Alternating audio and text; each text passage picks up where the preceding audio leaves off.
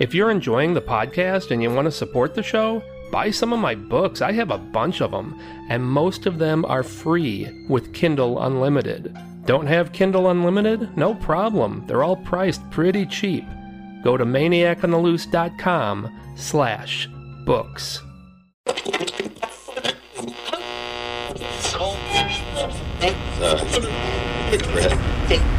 If you like scary stories, you've come to the right place.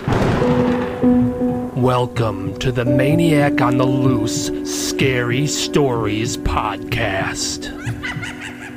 Sit back and relax. Keep your arms and legs inside the vehicle at all times and enjoy the ride.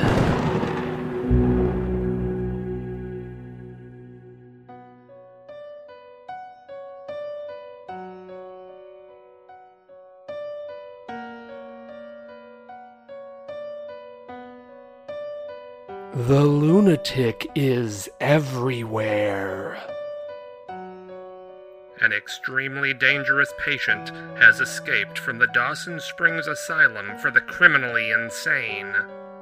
The radio announcer's statement sent shivers through my entire body. The asylum is just down the road from where I work. It's a menacing fortress of towering, unaesthetic cinder blocks that overshadows the entire town. I hated being so close to that creepy place. To top it off, it was Halloween night. The town was bustling with costumed people. Any one of them could have been the psychopath shielding their identity from all of us and hiding in plain sight. Unfortunately for me, I was out and about in the town that evening. I work for a bakery.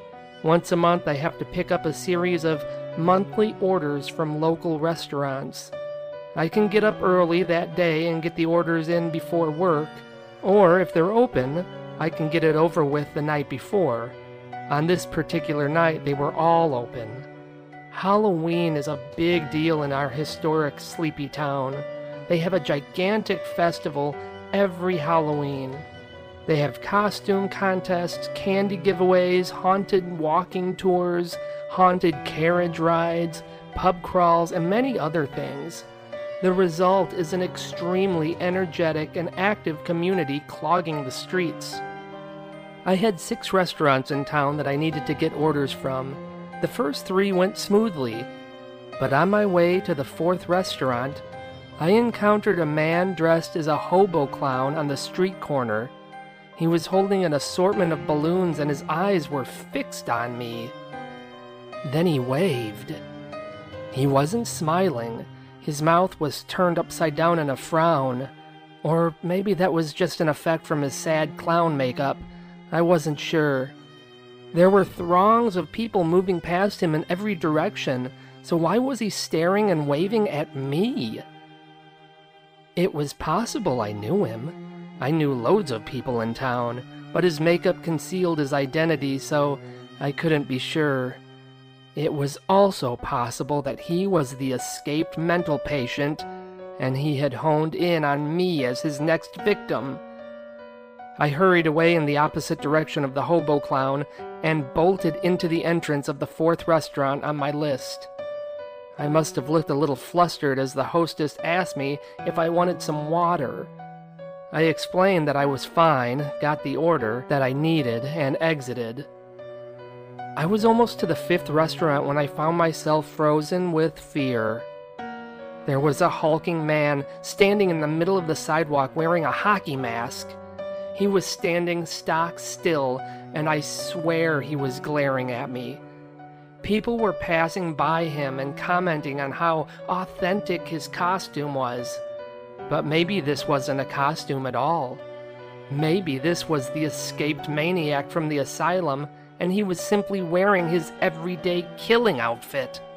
Yes, he was moving his attention to many different people and seemed willing to allow numerous folks to stop and take pictures with him, but every once in a while, he'd look my way, and I'd break out in goosebumps.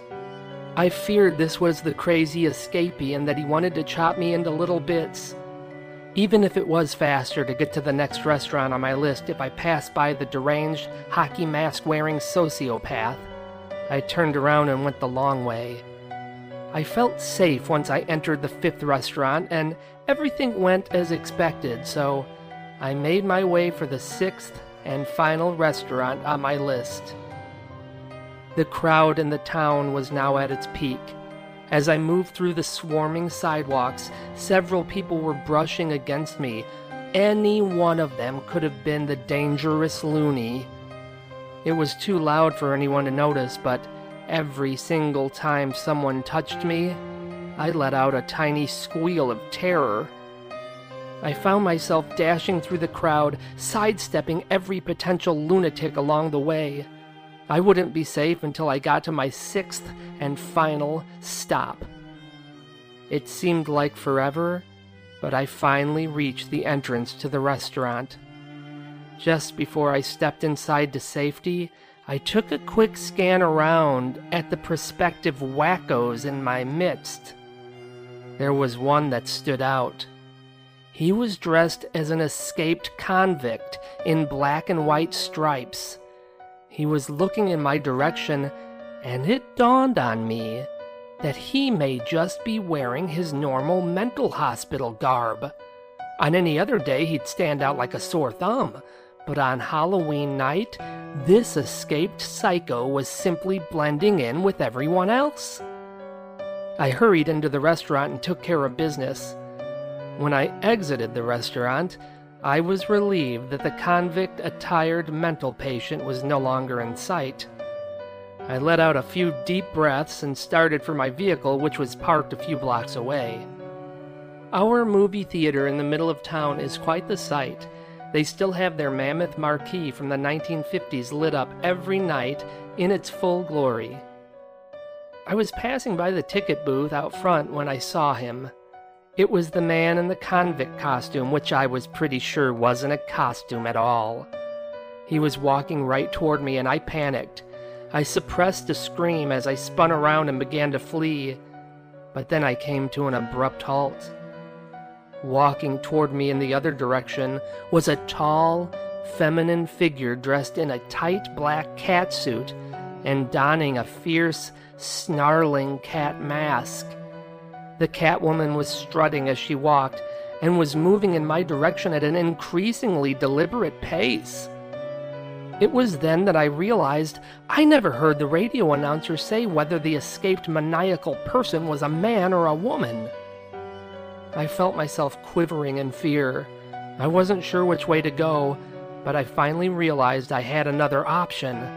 I stepped up to the lone standing exterior ticket booth and quickly purchased a ticket to the movie before racing into the front door of the theater.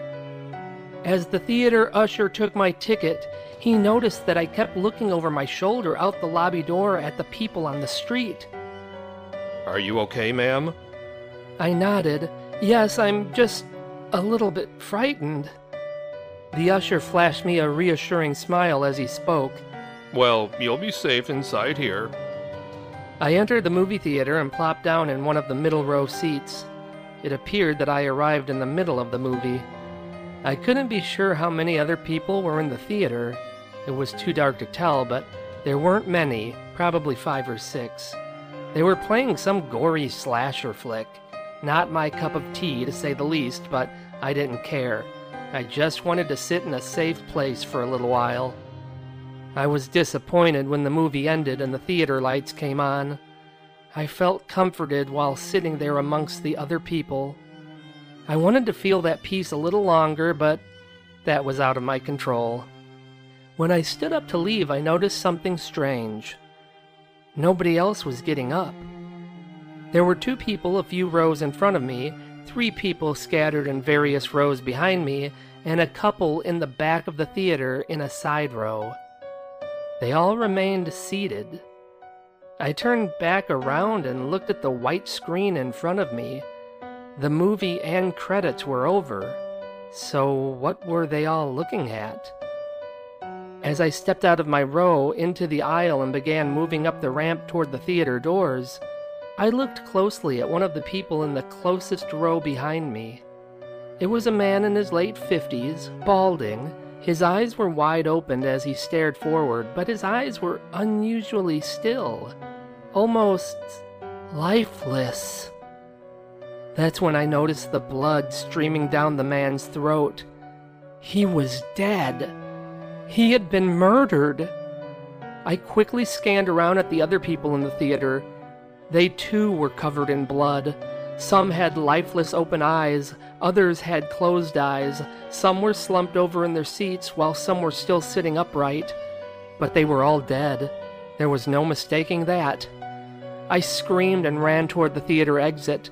Apparently the usher heard my anguished cry and met me at the door. He held me by the upper arms and tried to calm me down while he attempted to ascertain what was going on. Are you okay, lady? What's wrong? What's wrong? I was sobbing as I pointed around at the dead patrons in the theater. They're dead. They're all dead. The usher nodded at me. Yes, I know. I killed them. My mind was slow to process what was being said to me, but the usher continued. After escaping from the asylum, I couldn't risk being seen in the streets, so I came here. I killed the usher and took his clothes. I didn't like the way the moviegoers were looking at me, so I killed them too.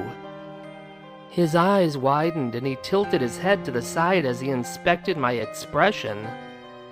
They were looking at me the same way you are. The escaped lunatic had a firm grasp on my arms. I was at his mercy. Stop looking at me like that!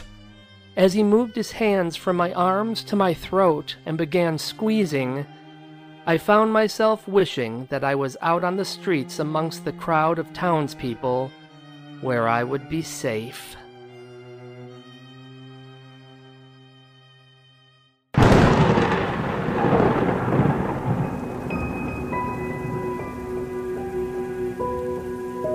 We hope you enjoyed the show. We're dying for you to come back for more. Visit maniacontheloose.com. Sign up for our newsletter, and I'll give you some free stuff. We'll see you soon. Very soon. Most of my books are now available as audiobooks. Go to maniacontheloose.com/audiobooks.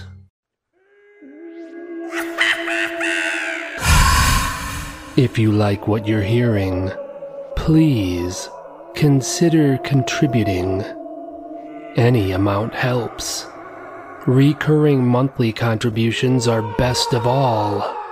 Just go to maniacontheloose.com/support. That's maniacontheloose.com/support.